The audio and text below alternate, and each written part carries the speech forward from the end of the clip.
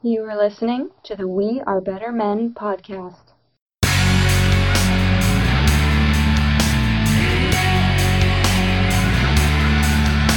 views and opinions expressed on the Better Men podcast are those of the host. Viewer discretion is advised. About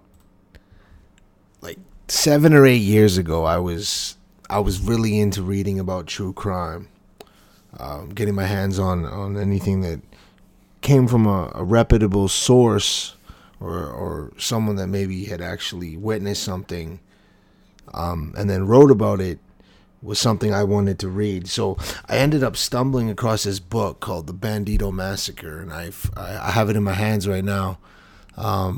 It's a 542 small format book, thick book. It was a long read. And essentially what the book was about these guys in Canada, just outside of Toronto, who desperately wanted to be in an outlaw biker gang. And I recently was thinking about the book just kind of randomly, so I picked it back up again, and I read a few chapters just to kind of refresh my memory. But the story is pretty crazy. What happens is, there's these guys near Toronto, and they're interested in becoming an outlaw motorcycle gang. What's ironic about most of them is that they're, the author of this book, Peter Edwards, he painted them as losers almost, and I say losers as in, probably poor taste. Because you probably would have considered me to be a loser in my early 20s, considering where my priorities were. But these guys half of them didn't even have motorbikes. They really weren't about the lifestyle. They were just trying to portray it, I think. But so you read these stories and throughout the book, and it's a long book, as I said, and you kind of get into all the garbage that they're into. And, one of them owns a computer consulting company, and he's got a family life, and no one really even knew what he was up to.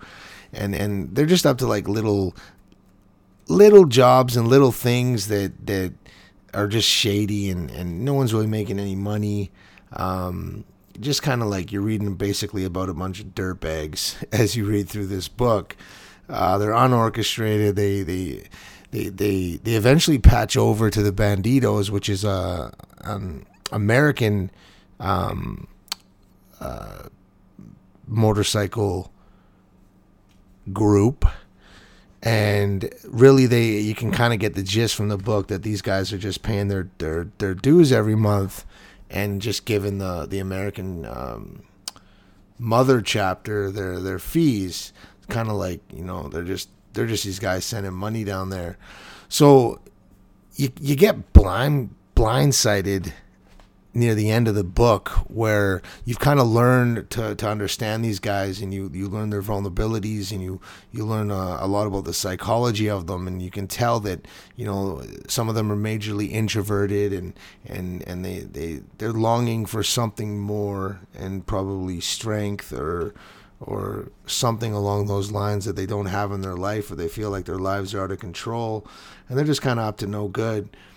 But then all of a sudden you get blindsided at the end of this book, where there's this massacre. And I don't know if anything like this has happened in Canada since, but essentially the one crazy dude kind of running everything, or wanting to be running everything, lines these dudes up and basically kills them. And there's, I think, 6 of them that died. Or 6 of them, 6 of them were found guilty, I believe. But anyways, that aside, 6 to 8 of these guys get popped and killed. And you've grown to learn about them throughout this book, and kind of get this idea of who they are, and that they're just longing to be powerful. And then this crazy guy, there's this one part in the end of at the end of the book, when it talks about this massacre, where he's literally walking them out of this barn and sitting them down, and then shooting them. And it's holy shit. you kind of get blindsided. I didn't expect, obviously the title of the book is Bandito Massacre. I should have realized that that's how it was going to go. But because you learn so much about these guys and they're just tryhards, they're trying to be this motorcycle club in Canada that's branched and are part of this American big engine that it's a motorcycle club called the Banditos. And, they got territory problems with all the other outlaw motorcycle outfits here in Canada that they talk about, and beefs and fights and all that stuff. But the book paints this picture of them being very vulnerable and not really tough guys. And then actually you kind of think that by the end of it they're all going to quit and then and continue with their computer consulting businesses or become pastors or something. Like, you just get this feeling from them that they're a bunch of big softies. And then at the end, this dude kills them all. And he killed them all because in his mind he thought that meant he would be taking over the chapter. And it's like it's kind of like boom, it just hits you. But anyways, thinking about the book made me, start reading, of course, like I always do. And, I'm super interested in terms of why young guys want to be involved in gang life or get recruited into gang life. And I've done a lot of research on that and a lot of reading. And, I've talked about it before.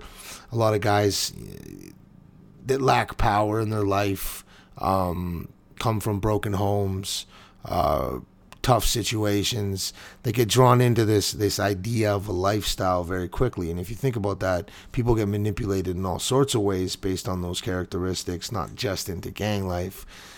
You can get manipulated into relationships, all sorts of work situations, business relationships, sour friendships being used. There's just a ton of stuff, right? And it all kind of comes from the root of men not really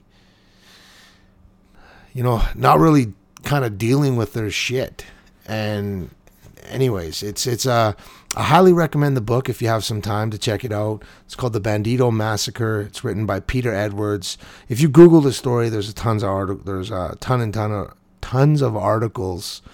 out there about it that kind of highlight what happened. The guys all involved in the actual shootings at the end of this thing. They were all convicted, and I believe they're all serving life sentences. I've never really looked into them. I didn't care too much.